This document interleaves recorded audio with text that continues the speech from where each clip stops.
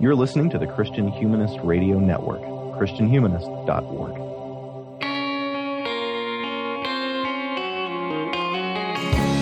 This is the Christian Humanist Podcast, a weekly discussion of theology, philosophy, literature, art, and other things that human beings do well.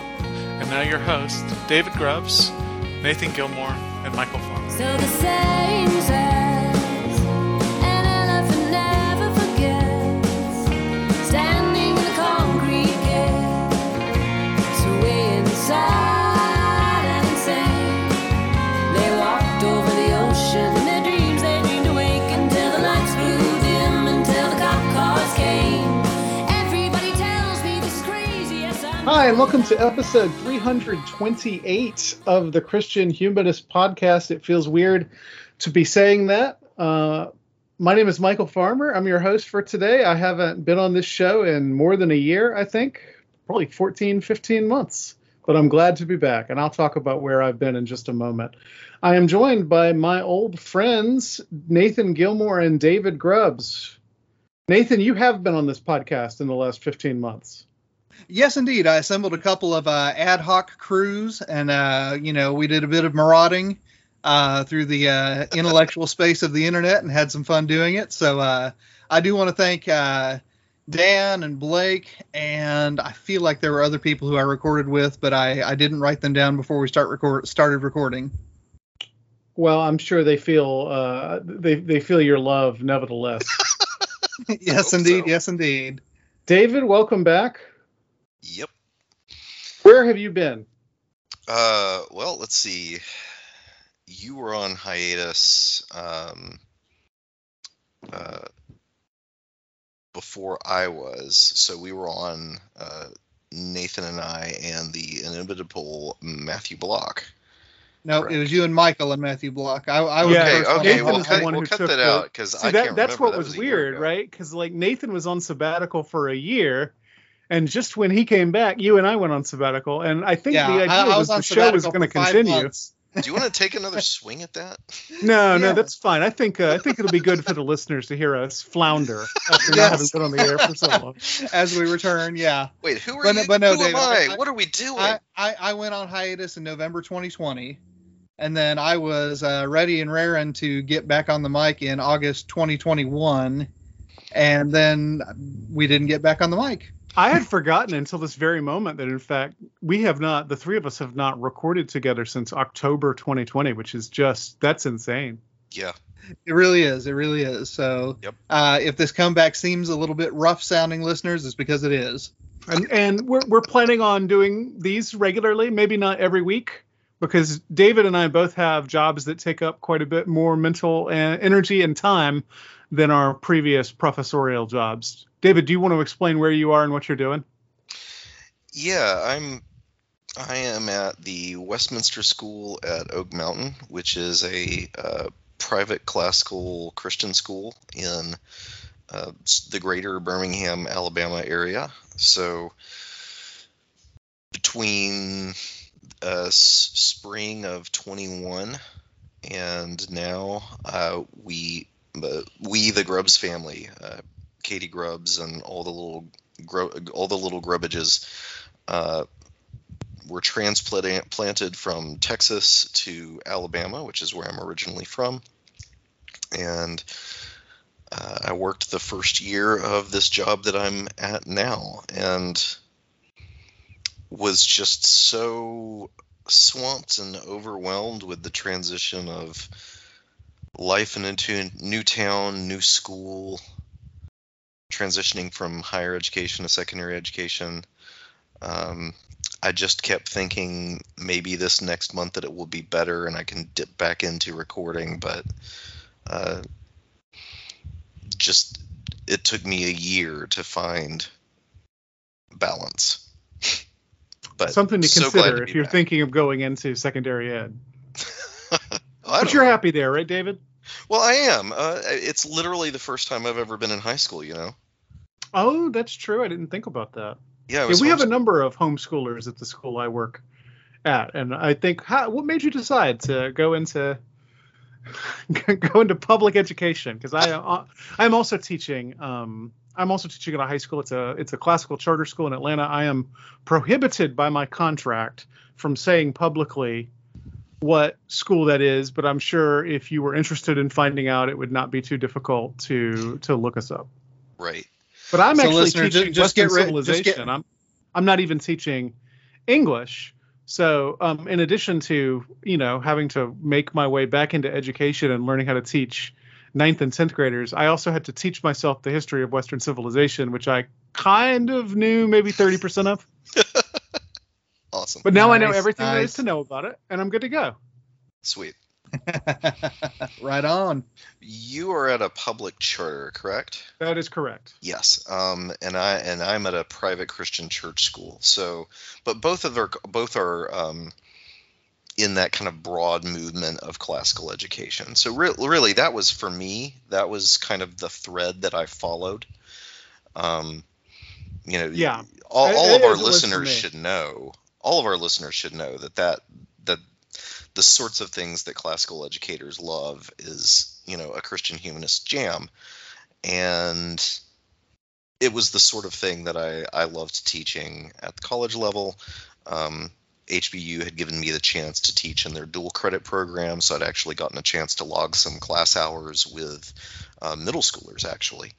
And also, many of my students in the graduate program that I was involved with at Houston Baptist University, their Master of Liberal Arts program, many of those students were faculty in classical schools or had been students in classical schools, and in one case was actually the head of school at a public classical charter in the greater Houston area. So I felt like it was a parallel stream, if that makes sense. And so really the biggest transition was switching from seeing my students 3 days a week for a semester to seeing them pretty much every day for a year.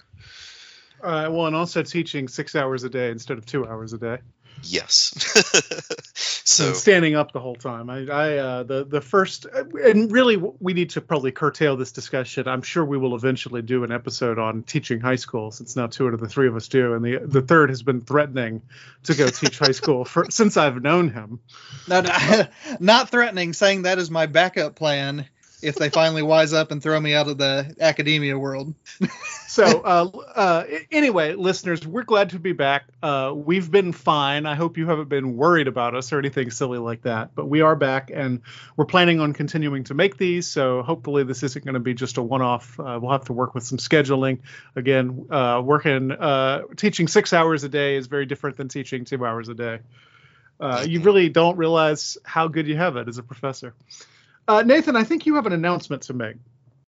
Yes, indeed. If listeners are interested, and I hope that you are, I will be joining Trip Fuller at his 40th birthday bash theology beer camp in October. It'll be October 14th through 16th in Chapel Hill, North Carolina. You can go to theologybeercamp.com. No, www.theologybeer.camp, because Trip loves the innovative URLs. When you sign up, if you use the discount code HUMANIST in all capital letters, you will get a $50 discount off the ticket, which includes all of the events for the weekend, all the beer that you can drink. I'll go ahead and say, for the sake of my Emmanuel College folks, I partake of the theology, but never of the beer. And so if you go to that website, enter the discount code HUMANIST, you get $50 off your ticket. And also, Trip told me I could say this. There is a kind of unofficial running contest among all of the podcasters who are going to be there. There's going to be podcasters from me all the way left. And okay, that didn't land. That's all right. But if we get a lot of Christian humanists there, then we get bragging rights. And I love bragging rights. So theologybeer.camp. And discount code HUMANIST. You can meet Nathan at the Theology Beer Camp. You can meet me at the Catholic Imagination Conference, which is being held at the University of Dallas, September 30th and October 1st. I will be speaking there about translation because of my translation of Gabriel Marcel's Thirst. I think that might have come out after I went on hiatus on this podcast, so I probably haven't talked about it yet. I translated a Gabriel Marcel play. It's out now from Clooney Media, and I'm speaking about it at this conference. There are lots and lots and lots of much more famous Catholic intellectuals than me. James Matthew Wilson will be there, Abigail Favale, Jessica Hooten Wilson, who is not Catholic but is organizing this whole thing. And those are just the people I've talked to on Christian Humanist Profiles. There's a bunch of people there. It'll be a good time. I hope you can make your way to University of Dallas for the Catholic Imagination Conference. You guys are coming to that, right? Where is it again? Yeah, I was going to say that. Yeah. Is that like Dallas, Texas? It is. It's like Dallas, Texas. If I were still in Houston, maybe. Yeah. Yeah. Oh, well. But I Sounds will be cool, there. though. So if any of our listeners find themselves there, please come to my panel, which I think is Saturday morning at 9:00. Do you know if it'll be recorded? I have no idea. Okay. Yeah, I was going to say if that's recorded, we really need to get that up on the website. That'd be very cool. I'll ask Jessica Hooten Wilson about that and see if they're planning on recording anything. Oh, Jessica, I see. Just first naming the celebrities now. I mean, she was on Profile. She asked me to do this conference. Okay. I guess that's cool. You've really embarrassed me, Grubbs. Okay, 10 minutes in, let's actually get to our topic. We are talking today, appropriately enough, about a radio drama episode called The Sabbatical, because we're coming back from our sabbatical. This drama is from the 1970s. We've done one other radio drama episode of this podcast. We talked about Donovan's Brain, which is a kind of classic Orson Welles drama from the golden age of radio drama. This comes from the 70s, which I like to call the silver age of radio drama. And it comes from a program called Sears Radio Theater. Nathan, what was Sears Radio Theater? Sears Radio Theater is an anthology series. It ran for the run of 1979. Then it was acquired by Mutual, at which point it became Mutual Radio Theater. And it ran until about December 1981. So, a good 3-year run. And from what I read up on it, I mean, it seems to have been a program that ran, multiple nights a week. One night would have been Mystery Night, and that would have been the night that the Sabbatical would have featured, hosted by Vincent Price. You also had Comedy Night, hosted by Andy Griffith, and Western Night, hosted by, I should have written it down, Lauren Green. Thank you. I'm like, I can see him on Bonanza. But, so, what's interesting is, the Golden Age, most of what I read agrees that the Golden Age runs from, roughly the 1920s, 1930s, when families start gathering around the radio to listen to radio programs, up to the point where they start gathering around the television to watch television programs, at which point most of what I read, again, refers to as the Silver Age. Now, when the Silver Age ends, there's some dispute. Some subdivide it and say that sometime in the 1960s, a third age emerged in there, but just about everyone agrees that this age, whether it's an age or two ages, ends roughly the time that FM radio becomes ascendant, and AM radio, because of the demise of the Fairness Doctrine, becomes the domain of talk radio mainly, sports talk and political talk. And another most thing of the Rush music, Limbaugh ruined. Yeah, and most of the music goes over to FM radio. Let me see what else I wrote down here, and listeners do forgive, because as Michael said, we're getting back into this. The big shift there from the golden age into whatever we want to call it during the television age is that because families are not as often gathering around the radio, you really get a shift of emphasis from family-oriented programming on radio drama to a more dramatic serial or dramatic anthology, in the case of Sears Radio Theater, feel, so that it's targeted much less towards children, much more towards adults, which is not to say that it becomes pornographic or anything like that, but it is to say that we do get, the kind of psychological play that we get here that wouldn't necessarily play as well in children's media. So, well, Michael, it's almost impossible for me to imagine the Sabbatical airing in the 1930s or 40s or 50s. It's too different of an approach to radio drama. It's much more like a play that's being put on the air than like something meant for entertainment. Right. And Michael, I'll let you supplement what I just said, because my knowledge of the eras of radio came in the days before we started recording when I saw your question set. Sure. So, the 70s, you do get a revival, and Sears Radio Theater, Mutual Radio Theater. I always think of it as Sears, but it's Mutual Radio Theater for as long as it's Sears. Is one part of that. The big part, though, is a program called CBS Radio Mystery Theater. There are several thousand episodes of that series. I'm not sure anybody has actually listened to all of them. E.G. Marshall hosted it. It ran every night on CBS Radio for, I think, 10 years. It was for a good long time. And, those episodes are all kind of broadly mysteries, but sometimes they're detective stories. Sometimes they're supernatural. Sometimes they're adaptations of Poe or Arthur Conan Doyle or whoever. And sometimes they're original plays. Some of them are very, very good. Some of them are very, very bad. And most of them are, fair to middling, right? Like you would expect with something that had that many iterations. The other Silver Age drama that I think does some really interesting things is a program called 0 Hour. Now, 0 Hour ran for, I think, 2 seasons, but the first season would tell a single story over the course of an entire week's worth of shows. So they would have 5 30-minute shows that would tell a kind of sequential story. And they ended up moving away from that format because, as you might imagine, in 1973, most people were probably not listening to the radio every night, right? Like it wouldn't be something that you could count on people listening to. And if you missed a day, you might not be able to follow the story. But if you can find recordings of those stories, which are widely available online, it's really worth listening to. Rod Serling is the host. He doesn't do much besides introduce it, but it does have a kind of Twilight Zone feel. And all 3 of these, Sears Radio Theater, CBS Radio Mystery, and the 0 Hour, they're all darker and grittier than really even the darkest and grittiest things you were going to hear during the Golden Age. I like them better for reasons that Nathan says. I think they are more pitched at adults than the earlier radio drama was, and that's not to put down the earlier stuff, some of which is very good, and some of the horror is very scary.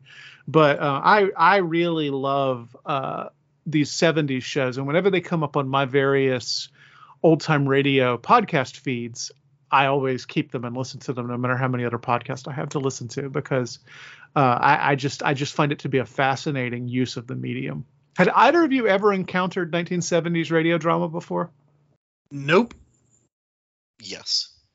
What did you heard, David? Oh, I'd heard some episodes of CBS Radio Mystery Theater. I poke around on particularly archive.org's OTR archives just to kind of see what's there, see what's around. So yeah, I'd heard some episodes of that before. Across the pond, the BBC, I think, has pretty much kept up audio drama. Correct. Pretty much unbroken since the earliest days. Yes, that's accurate. They for whatever reason they never stopped doing it, and I don't know what the difference between the U.S. and the U.K. is in that sense. Mm-hmm.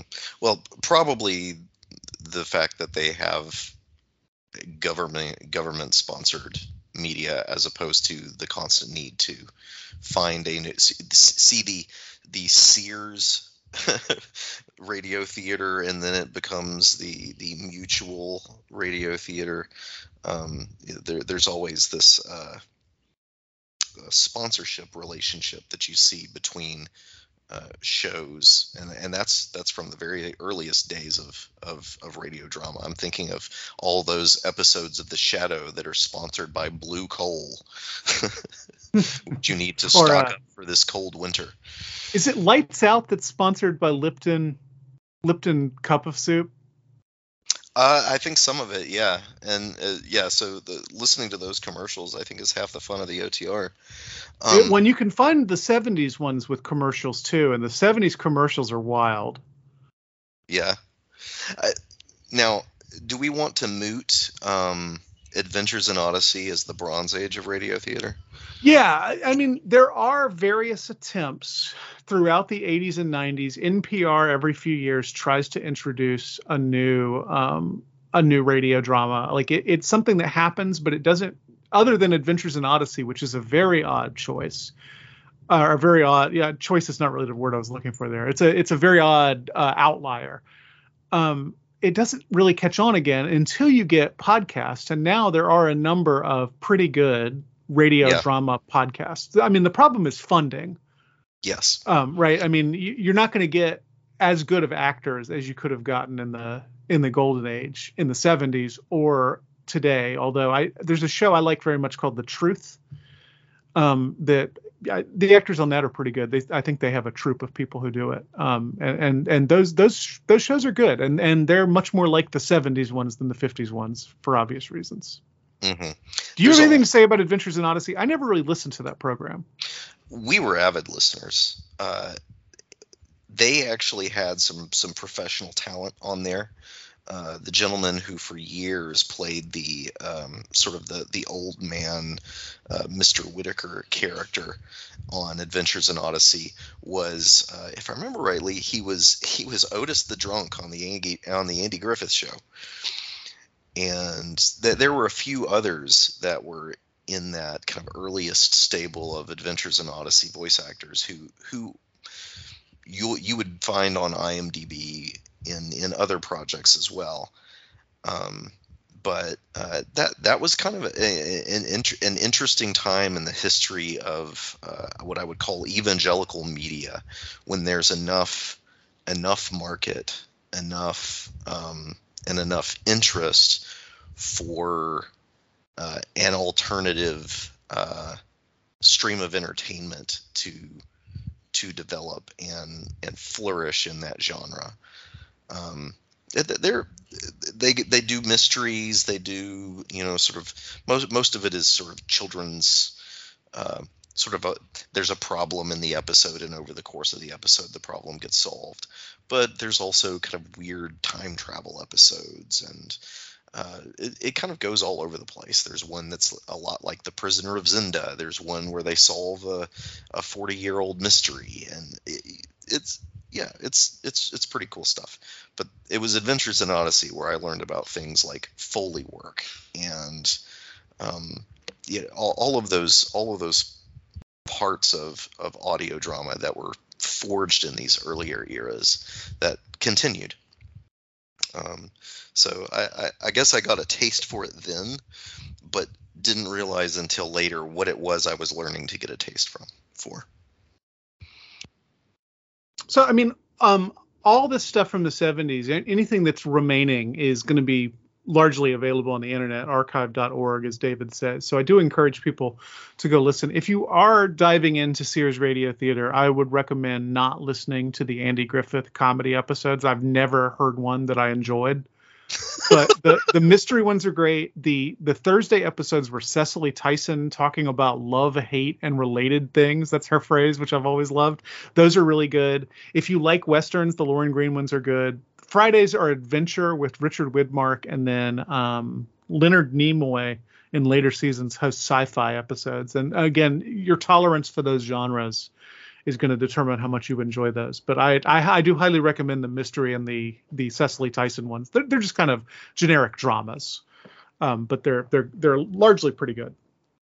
And if you haven't listened to the Sabbatical, as I suspect you probably haven't, I would strongly encourage you to go listen to that now. It'll take you about 45 minutes, but we're going to spoil the story, and the story relies so much on suspense that if you know what's coming, I don't know that you're going to enjoy it as much. So do pause this. The show notes for this episode at christianhumanist.org will have a link to the episode of Sears Radio Theater. I would really highly encourage you to go listen to that now before we keep talking. No, really, And- do it. And now let's keep talking. We'll go ahead and spoil it right away. David, how would you describe the plot of this episode in a few sentences? A professor nearing the end of his career at the same institution for decades, respected, applies for a visiting lectureship in Europe in hopes of being able to go away for his sabbatical from his own institution, but being uprooted from that place where he's employed, somehow having been uprooted from that life and moved to another place in another job, leads him to become unmoored in other ways, so that by the end of the episode, he seems to have had a number of serious just breaks in his personality, as he becomes unmoored in a lot of really disconcerting ways. Impossible to quantify, right? And actually really hard to qualify as well. If you were trying to explain what had happened to him, it's not an easy thing to do. Mm-hmm.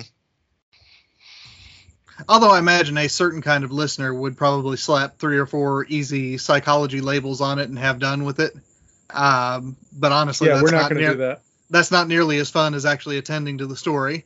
Melville, who is the scholar, that's his first name. I cannot, for the life of me, remember what his last name is. Melville Pole.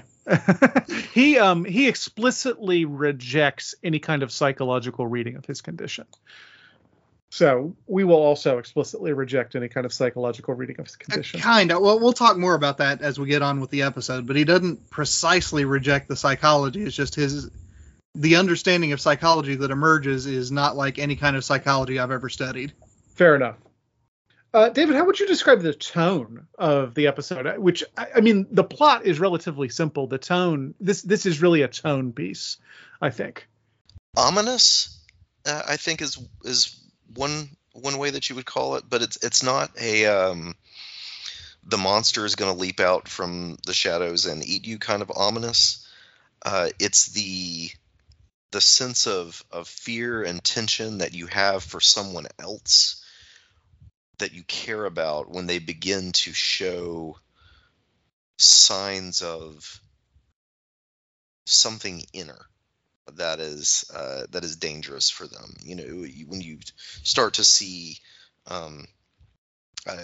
signs of mental or emotional imbalance or stress or whatever that you would call it, that's sort of how I felt.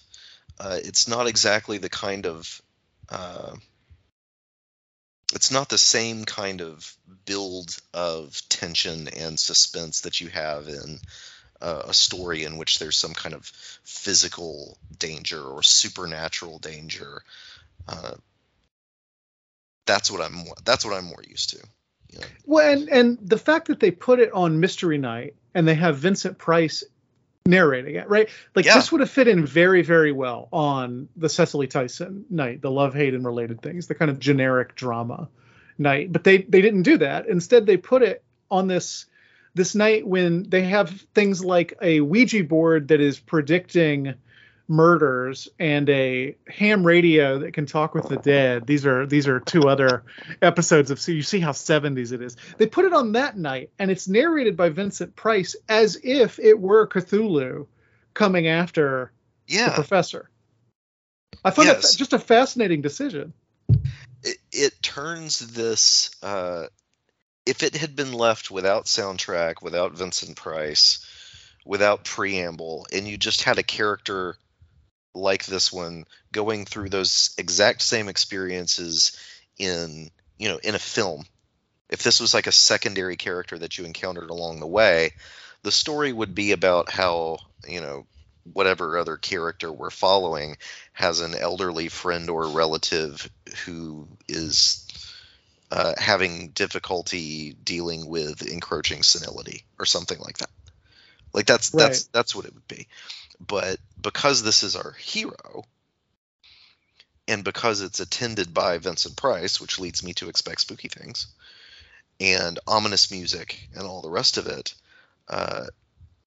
all of those scenes of self-doubt, of anxiety, all of those moments get a weight to them that they might not otherwise have if this was just an elderly side character in someone else's story. Nathan, would you add anything about the tone? You do. I hope everybody can hear the pealing thunder outside my window. It's very appropriate for this episode. Yes, indeed. Yes, indeed. About the only thing I'd add about the tone is that, you mentioned the music in general. I mean, what the music is a woodwind ensemble playing Blue Danube in 17 different keys. And the first time I listened to it, it just kind of was an irritant to me. But then it kind of occurred to me that what I'm supposed to be doing with that music is, I mean, it follows Melville Polly's mental state, right? I mean, the first time you hear it, it's in the key that we're all accustomed to from Looney Tunes cartoons. But by the end of the episode, I mean, it's in these weird keys, that reflect his deteriorating mental state.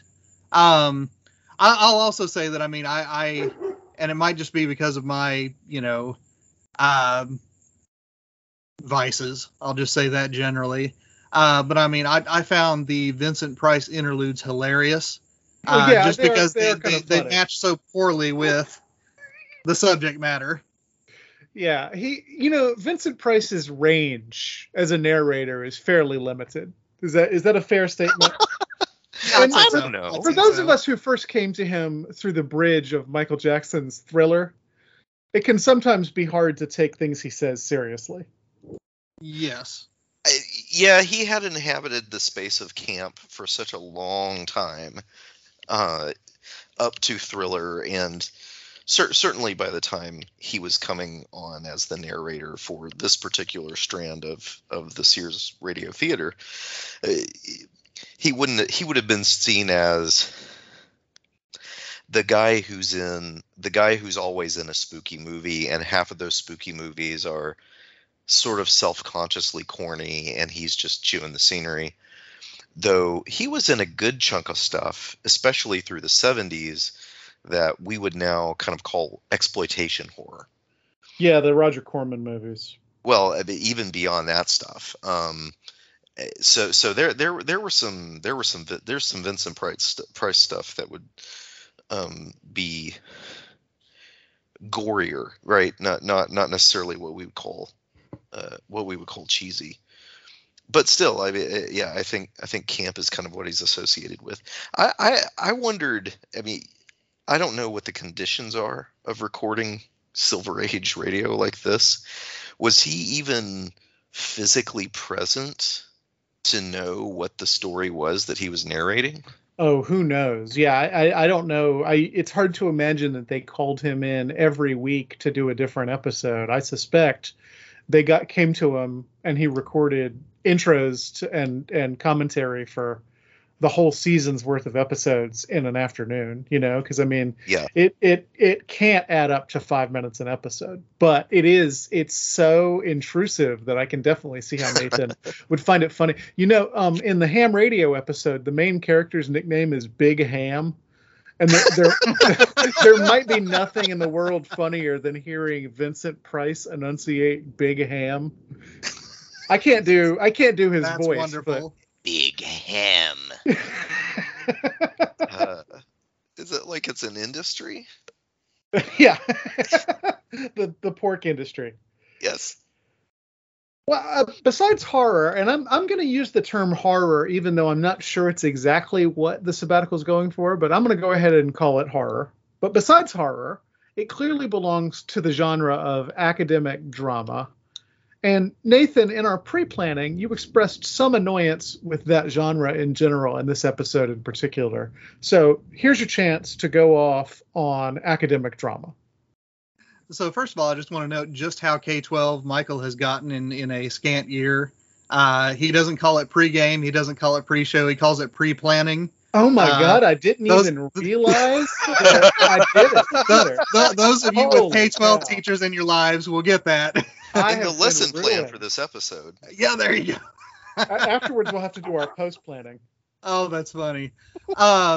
So first of all, academic drama, I don't have any particular problem with. I haven't read a whole lot of it. I know some people have really just kind of made a hobby of it, of taking in, Dear Committee and, all of the various academic novels. I've read a handful, and, like any genre, I mean, it's a mixed bag. My problem with this episode in particular, that I can talk about a little bit, and it has something to do with, or I should say it runs parallel with Danny Anderson's disdain for the poor, lonely rock star rock song. If you ever get Danny Anderson monologuing on, Bob Seger's Turn the Page, or any of those, Bon Jovi's Wanted Dead or Alive, these songs about, how lonely it is making, more money in a night of playing guitar than I make in 3 years teaching, and, how rough they've got it, and so on and so forth. Danny Anderson, I mean, he can get into a rant on that is just glorious to hear. And that's the kind of thing that was running through my mind here. And I think it's a function of the fact that I came up in the academic world, in the publisher parish adjunctification of higher ed era. And so if you get a professorship, you have survivor's guilt because you know so many people who didn't. So when Vincent Price wants me to be horrified by the fact that, this guy who is making enough money to have 3 kids, his wife lives at home, he's got a piano in the parlor, and he can go off, to Europe for a year on government money, and he gets the yips. And I'm just thinking, okay, I mean, I'm really trying to be sympathetic here. So I mean, I would certainly trade for his life. I have to say, like yesterday, because his classrooms, his lecture halls are described as full of adoring students. Like, people can't get enough of this guy. He gets up at 9 o'clock in the morning, fiddles around on the piano, then walks to work, gives these lectures to his adoring throng of undergraduates, and then walks home at 4 o'clock to his wife, who no doubt has a martini waiting for him. Sounds all right. He has written many books. He has won many awards. Yeah. Honestly, if he wasn't elderly, I don't think it would be as effective on me as it is. If you made this guy my age or younger, if he was like, the conference rock star, and you made this story, I would be like, nah. But the fact that he's kind of reaching the end of that trajectory, that's the thing that I think. Well, he belongs to that post-war era of the English professor, right? He's Lionel Trilling, absolutely, and like that's a world I long for. Like, when I went into academia, that is what I wanted for myself, and it just doesn't exist anymore. If it ever did, I mean, it must have on some level existed. So, like, there is some wish fulfillment in listening to this, and there is a necessary suspension of disbelief. You have to accept that this is the life that he has gotten, and he's still not satisfied. And sure. I grant you that it's difficult to accept that, because the material conditions of being an English professor in 2022 are so much less pleasant. Yes, indeed. And I will say that, I mean, if we can set those things to the side, it is a really nice psychological allegory. So, I mean, I don't want to trash the entire episode. But again, the combination of Vincent Price trying to turn it into a horror story, and then the academic life. He calls it a fate worse than death, doesn't he? A fate worse than death, having to go to your lectures and occasionally get the yips. I'm like, Vincent, I can think of several things between death and that. Yeah, I was about to say, it turns out death is no big. Yeah.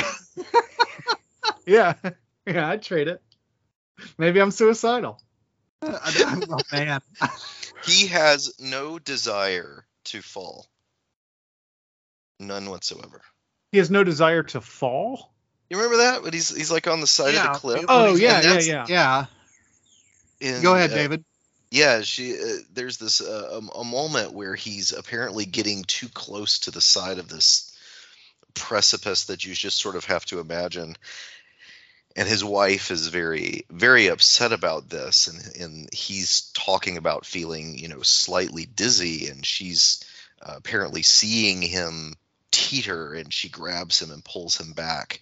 And what he says to her angrily is not, "I wasn't going to fall," or "I was in no danger of falling," or I hadn't lost my balance, I was perfectly steady. It was, "I have no desire to fall." Right. But I think that is the perfect line for that situation, and Yes. it actually ties in very well to the next question. Yeah. I don't know if you were doing that on purpose. No, but I'm just saying, like, it's things like that I think elevate this beyond, poor Tweed baby has anxieties. He could have any job, right? And the kind of cliched thing to do with this would be to make him an advertising executive. They could have done this as a Mad Men arc, but instead they gave him this English professor position, and it I think adds a layer of interest for people like us. Mm-hmm. Right. And once again, I want to emphasize that, the psychological allegory, which we're going to talk about a little bit later, is still very effective. It's just such an alien world on those material condition levels that Michael was talking about that, it's hard. It takes work to get into this drama if you live in that world, 43 years later. Yeah. Yeah, I agree with that. I would trade any 5 minutes of my academic career for any 5 minutes of Melville Polly's. That's for sure, including the 5 minutes where he's teetering on the cliff in Vienna. Yes, indeed. At least you can go get some Hungarian food afterwards, right? Right. He seems to eat at the Hungarian restaurant every day. That's interesting. Now that is a funny detail that his wife has to say, "Oh, please, not the Hungarian place again." Maybe. Oh my gosh! It just occurred to me that the real problem here is he's allergic to paprika. There you go. Well, the scene with him teetering on the cliff, along with a lot of other stuff, owes a pretty clear debt to what we might call mid-century popular existentialism. Nathan, what ideas from Heidegger or Sartre or Camus or whoever else have trickled down into this episode? I see this as largely a Sartrean allegory with a strong Freudian twist. The tension in the life of Melville Polly is that he has, in Sartre's terms, in bad faith, identified his being with the professorship. So for Sartre, human existence, and I forget if he's got his own fancy term like Heidegger does, is radically and pervasively free. So we are ultimately responsible for every moment, every choice, everything, every response that we have to anything that happens in our worlds. What Polly has done as it emerges here is he has so identified himself with his work that there are a couple of moments where you have a kind of Freudian ritual that leads into a mental breakdown. And both of them have to do with packing up his books and his papers to travel across the Atlantic, first to go to Vienna and then to come back to Vienna at the end. And hopefully, listeners, you went and listened to it, so I didn't just spoil that. But in both of those cases, when the casket shuts, and I use that, very intentionally because it's a symbol that I think Freud would recognize. When the casket shuts and the books and the papers and all of the effects of the professorship are now no longer part of his world, that's when his psychological problems arise. That's when they become really terrifying. And that's, when his wife, among other people, start to notice it. Now, on the Heidegger side, one of the things that I really noticed here is that, that scene that David talked about earlier, Heidegger has a notion that, human existence is a temporal existence, and the character of that temporality is that every moment has an openness to it. It is not determined, and, in some sense, to a greater or lesser extent, and I actually might be mixing some Stoicism in here with Heidegger, so do forgive those of you out there who have read Heidegger more recently than I have. But I think Heidegger has a fair bit of Stoicism to begin with. Okay, fair enough. So, to some extent, whether in the ways that you react to the ways that you're projected onto the world, or in the ways that you act in the world, those moments are not yet filled, you fill them. And so, that idea that he had no desire to fall, he gives the lie to that by continuing to travel towards the edge. His desire is not in any kind of disembodied will, but it is in his body. His body wills to take him towards that edge. His body wills, when they are traveling across the Atlantic, to go to the prow of the ship and to stare into the darkness. And that darkness is where I'm going to kind of end my points here, is that the figure of the ship traveling on a cloudy night is one that recurs in this drama. And, his terror at the ship traveling at night is that there are no visible stars, there is no visible moon, and so therefore it is plowing ahead at the speed of steam with no way of knowing which direction they are traveling. And it's pretty clear that, that is a symbolic counterpart to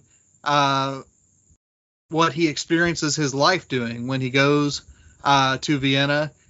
He is traveling into unknown psychological territory with no way of knowing that he is going to wander off, almost off the cliff, with no way of knowing that he is going to start accosting strangers in a park and getting arrested, with no way of knowing that, by his wife's machinations that I don't think he's ever aware of. I don't think there's any hint that he becomes aware of her plot to get him back to the States. He has to be removed from that context. And then of course, as Vincent Price tells us in his spooky thriller voice at the end, the terror never leaves him, not until the day he dies. That would be a relief, right? The day he dies, because this is worse than death. Yeah. The upgrade. It's a happy ending. I still feel like there's a lot of territory between, beloved literature lecturer and death, but that could just be me. Michael, you and I have read some Heidegger together, so what other Heideggerian or Sartrean bits would you want to add to that? I don't know if this is specifically an existentialist idea, but I think there's a sense here in which Melville Pawley is a total mystery to himself. Like what he realizes or almost realizes or ought to realize is that he doesn't know who he is. And so he stands on the side of this cliff and he realizes, this is what Kierkegaard calls the dizziness of freedom.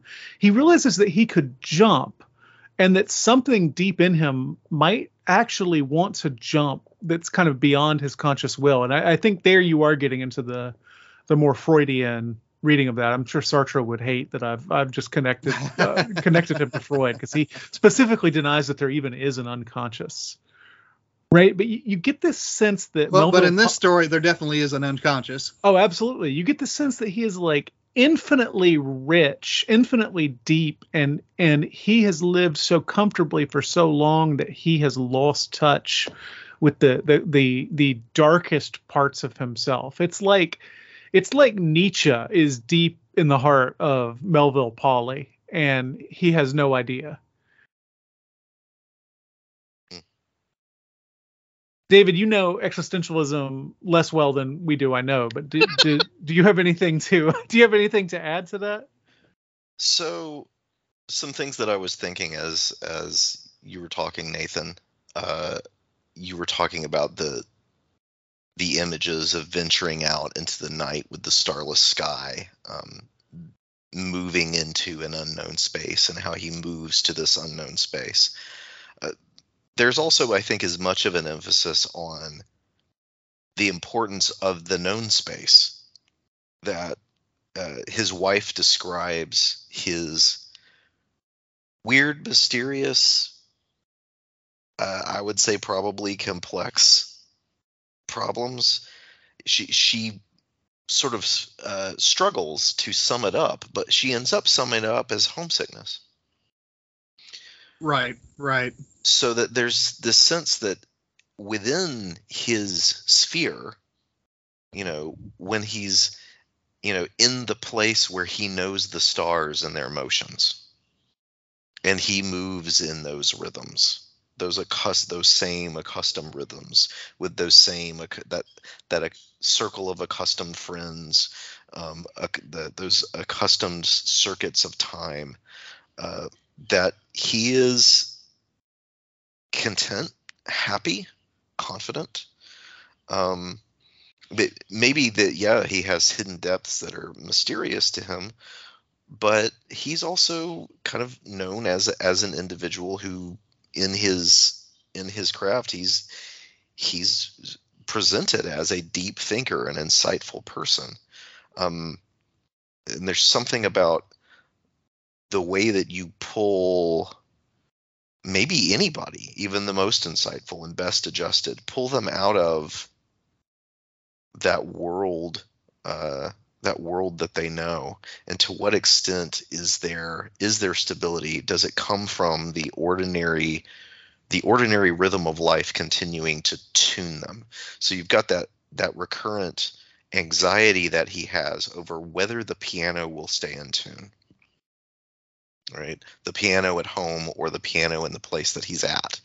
So the idea that there's this instrument that requires constant attention, constant tweaking in order to keep it calibrated, in order to play well, to play its melody rightly. And then over the course of the episode, the melody of his life, the Blue Danube, keeps going wrong in weird ways, right? So that I think maybe it's kind of a counterpoint to, yes, the existentialism and the unknown and the individual as a mystery to themselves, but also to what extent is a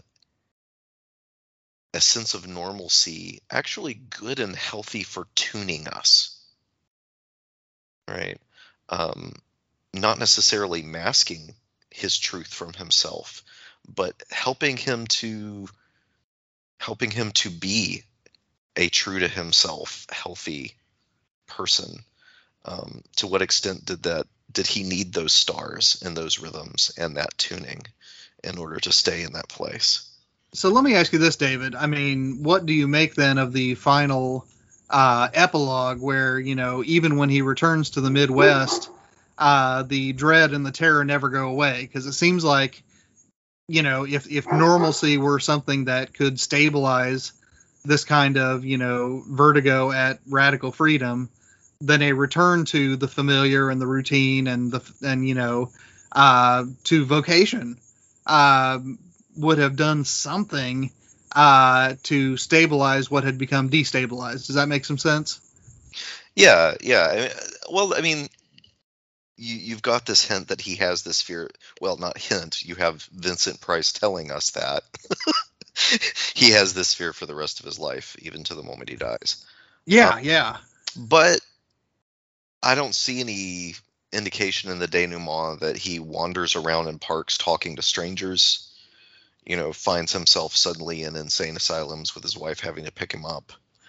Because I kind of assumed that when he said that at the end, that, I mean, he would have these episodes for the rest of his life. Okay. See, when I heard it, I assumed that it meant for the rest of his life, the worry that he might find himself in that place again never went away. Oh, that does make more sense, because I mean, I guess he also says that his colleagues talked about it for a little while, but then they just kind of got used to it and stopped talking about it. Yeah, and probably I just feel like once he's been knocked that far out of tune, yeah, you can never get totally back in. It's an estrangement from a normalcy. And you see that in life, where when someone is, sort of raised in a particular in a particular kind of normalcy, that shifting that, relocating them,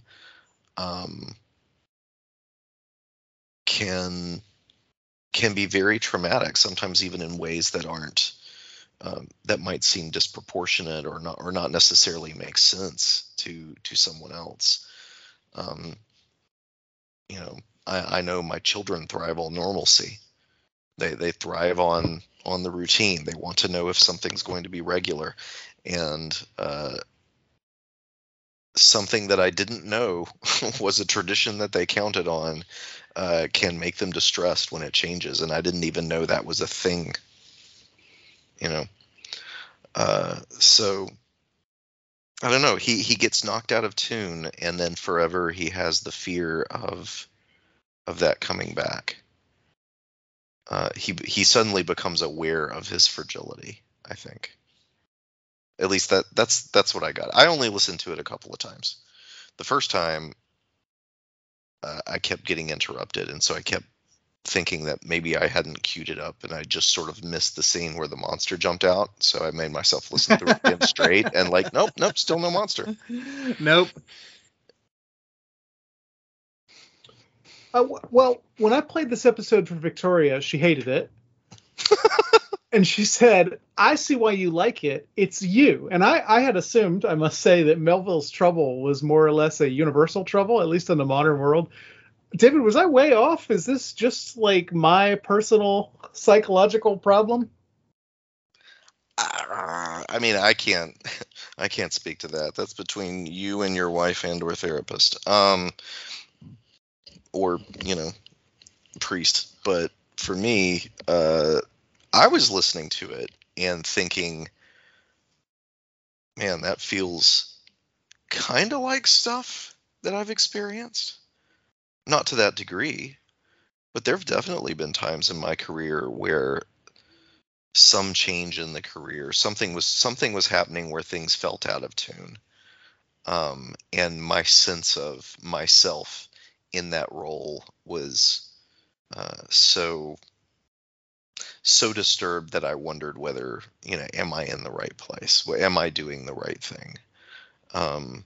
Not quite to this extent. I didn't, suddenly sort of snap to awareness in an Austrian mental hospital. But I mean, over the last year, I love my job. I love my coworkers, but even just adjusting to the teaching all day, teaching the same people for a year, I didn't realize the degree to which shifting that rhythm in my life was going to push my just physical resources in the way that it did. So that there was especially last fall, some serious moments of am I a teacher? Is this a thing that I can even do anymore? How did I do this before? I would, kind of sit there and think, I've been teaching for how long? And I couldn't remember how it felt to do it well. It's not exactly what this is in this episode, but as I was listening to the episode, it was chiming off of those kinds of experiences. I mean, is that the sort of thing that you're thinking of, Michael? Yeah, just this kind of deep unease that occasionally comes on you. He calls it terror. We can just call it unease if you don't want to go that far, if you don't want to think of it as worse than death. Because I think for most of us, it's probably not worse than death. But it's bad, right? It's unpleasant. Like, you have no reason to feel that way, and yet you feel that way. You feel dissatisfied. You feel scared. You feel like you don't know yourself. That I would think that that's universal. So I got to ask, Michael, why did Victoria hate it then?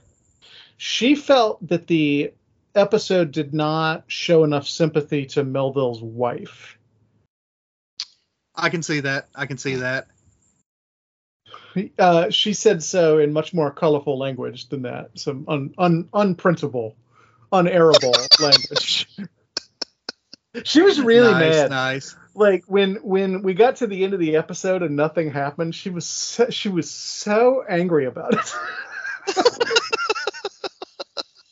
What Nice. what did you see as negative in the depiction of the wife? I really felt for her because she's like standing on the edge of this person having this kind of catastrophic emotional fall apart Right. with I think zero ability to lay hold on it. I think her problem was that the wife doesn't really have an existence apart from him. And I can understand that criticism, but also it's not, the story is about his breakdown. And I agree, his wife is in a lot of ways the more sympathetic person. Hmm. But And see, it's interesting because I thought she bore a certain resemblance to, and I can't think of the character's name right now. I think it's Cora in Ibsen's play A Doll's House. Huh. I thought you were going to say Death of a Salesman, Linda. In Death of Oh, a that's Salesman. no, I hadn't thought about that, but the Ibsen connection is, I mean, she is making things happen so that at the same time she can save him, and also he isn't aware that she is saving him because psychologically he wouldn't be able to handle that. Interesting. So it's interesting because I found her an utterly sympathetic woman character. So I mean, yes, I mean, within the space of these 30 minutes, all of her scenes are with Melville Polly, but I mean, she is saving him from himself. Which, I don't know if Manic Pixie Dream Girl applies to this character, but No, I wouldn't say that. Well, she's a caretaker, Right. right? And you get the sense even from the very beginning of it, the way that she speaks to him, the way that he relies on her, that she's been taking care of him for a long time. yeah. So in the sense that she doesn't have any life outside of him, yeah, but he really needs her. Yeah, he does. He does. Well, I have run out of my questions. What else would you guys add about the sabbatical? What haven't we talked about that's worth saying? David, let's start with you, and then you can throw it to Nathan. I was trying to make something out of the language thing, that his first, his desire to go abroad. He had to apply for this on purpose, right? He'd apparently been seeking it for years, and then as soon as he gets it, you get this anxiety. I wish I'd focused on my German more. And then there's the scene where he's greeting her as, Frau, right? He starts using, he'll tell her the German word for piano tuner, and he'll use, German when he's addressing her. But then you have the scene of, which we don't see, but we're told about, that he's been found in a park speaking to people in English as if they can understand him, and hearing them respond in German as if he can understand them when he can't. So there's something interesting going on with language there, and the way that understanding and being understood serves as a strong symbol or a strong proxy for whatever this experience of estrangement is that he's having, this estrangement from the setting he's in, and estrangement even from himself. I found that pretty interesting. Really, I just kept waiting for the shoe to drop, and then it doesn't. I think the genius of the episode is that the shoe doesn't drop, that it's all tension and no release, just like his life is all tension and no release until the day he dies. I think that's what's most remarkable about this episode, and that's what you never would have heard. At least I've never heard it on any kind of golden age drama, and that's what makes it so much more adult, because this is just something that I think a child could not possibly understand. Whereas the monster jumping out of the closet, of course, every child understands that. Well, if the shoe had dropped, it would have been resolution. Right. but he never gets it, and you never do either.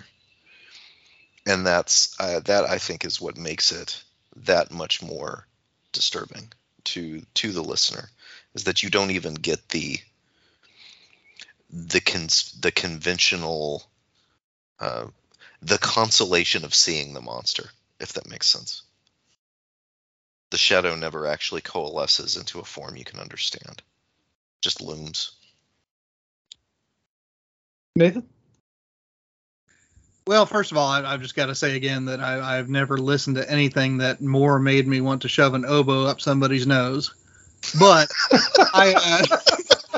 An oboe. And Nathan Beyond always that- kind of wants to shove an oboe up somebody's nose. yeah, But you know, and this is a fruit of pure coincidence. But when I first started listening to this, because we started talking about doing this episode back during the summer, and I was teaching William T. Cavanaugh's book, Migrations of the Holy, which is a sort of theological examination of nationalism as a religion.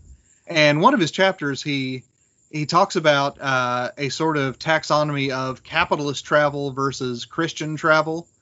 And he says that, you know, in Christianity, and he pretty clearly has medieval Christianity in view, you got pilgrims and you got monks. And pilgrims can go where they go and do what they do for the sake of their souls, because there are monks there to put them up and to show hospitality. And, you know, the monks, you know, have their peculiar relationship to the world precisely because there are pilgrims from all over stopping over at their monasteries. And he says by contrast, capitalist travel, you know, is characterized by the migrant and the tourist. And the migrant, of course, is the one who is forced either by violence or by economic disaster or by, you know, natural disaster to go from one place to another, go from the familiar to the unfamiliar. But the tourist is the one who seeks out the unfamiliar out of a kind of boredom. So, you know, there's very little sense that, you know, there's anything related to Christ going on there, but instead it's, I need to get away from the job. It's a vacation. And he, of course, he breaks down the etymology of vacation and whatnot. But it made me think of this because, you know, this is a story of travel that does not do any redemption of souls, but actually destabilizes a soul. And, you know, like I said, I mean, you know, listening to this as I was reading that book really gave me a peculiar frame inside of which to listen to it. And I think that, you know, this is part of what makes this kind of story work, is that you've got this unarticulated, but always present capitalist framework there, where, like we said before, I mean, you know, there is this bad faith identification with job that's not quite the same as vocation. You've got this, you know, boredom that is not that doesn't result in confession of sins, but it results in trying to travel to get away from the boring. And, you know, I'm still trying to figure out how to articulate what I want to do with that theologically, but I think it's a heck of a set of questions. Well, thank you guys for putting up with this radio drama. I know it's not necessarily the sort of thing we normally do on the show, but it has been on my mind for a long time. So I'm glad for the opportunity to talk about it, and I'm glad to be back. And I hope our listeners are glad that we're back. I think, didn't we discuss doing an episode every 2 weeks? Is that right? I can't remember. We also have not That's at my all memory. discussed who's going to do the next episode. David, do you have an episode in mind? Because I do. I do as well. Well, I will let you have it, sir. Okay. We're going to read the Book of Tobit. Oh, awesome. So we'll be back in either a week or two or at some point to talk about the Book of Tobit. And Asmodeus, Now, Yes. let's which see. is the best devil name ever. I'm just gonna I'm gonna say it 6 times during the episode, but I'm gonna start now. Let's see if I can remember how to end the show any better than I remembered how to begin the show. You can email us at thechristianhumanist@gmail.com. You can visit our website at christianhumanist.org. all of our episodes have been migrated over to a new podcast server, which we like much better and which there should be fewer problems with, but you may run into some problems just because of the migration. And in particular, the links on our old episodes on the website are not going to be active. So can they just go straight to the Cast-Host site, Nathan?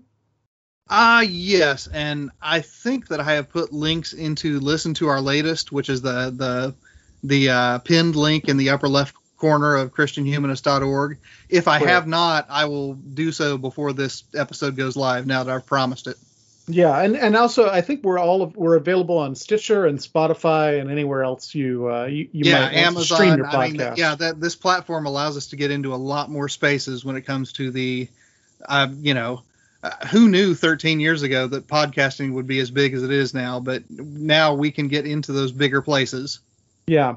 Cool. Yeah. Well, we've been doing it longer than anybody, essentially, almost anybody. Anyway, you can listen to our back catalog there on Cast-Host or wherever else you listen to podcasts. You can visit our website at christianhumanist.org. The Christian Humanist Podcast is a production of the Christian Humanist Radio Network. I edit these shows. I was trying to come up with our audio editor, and then I remembered that it's me. For Nathan Gilmore and David Grubbs, this is Michael Farmer saying, let your sins be strong and let your faith be stronger.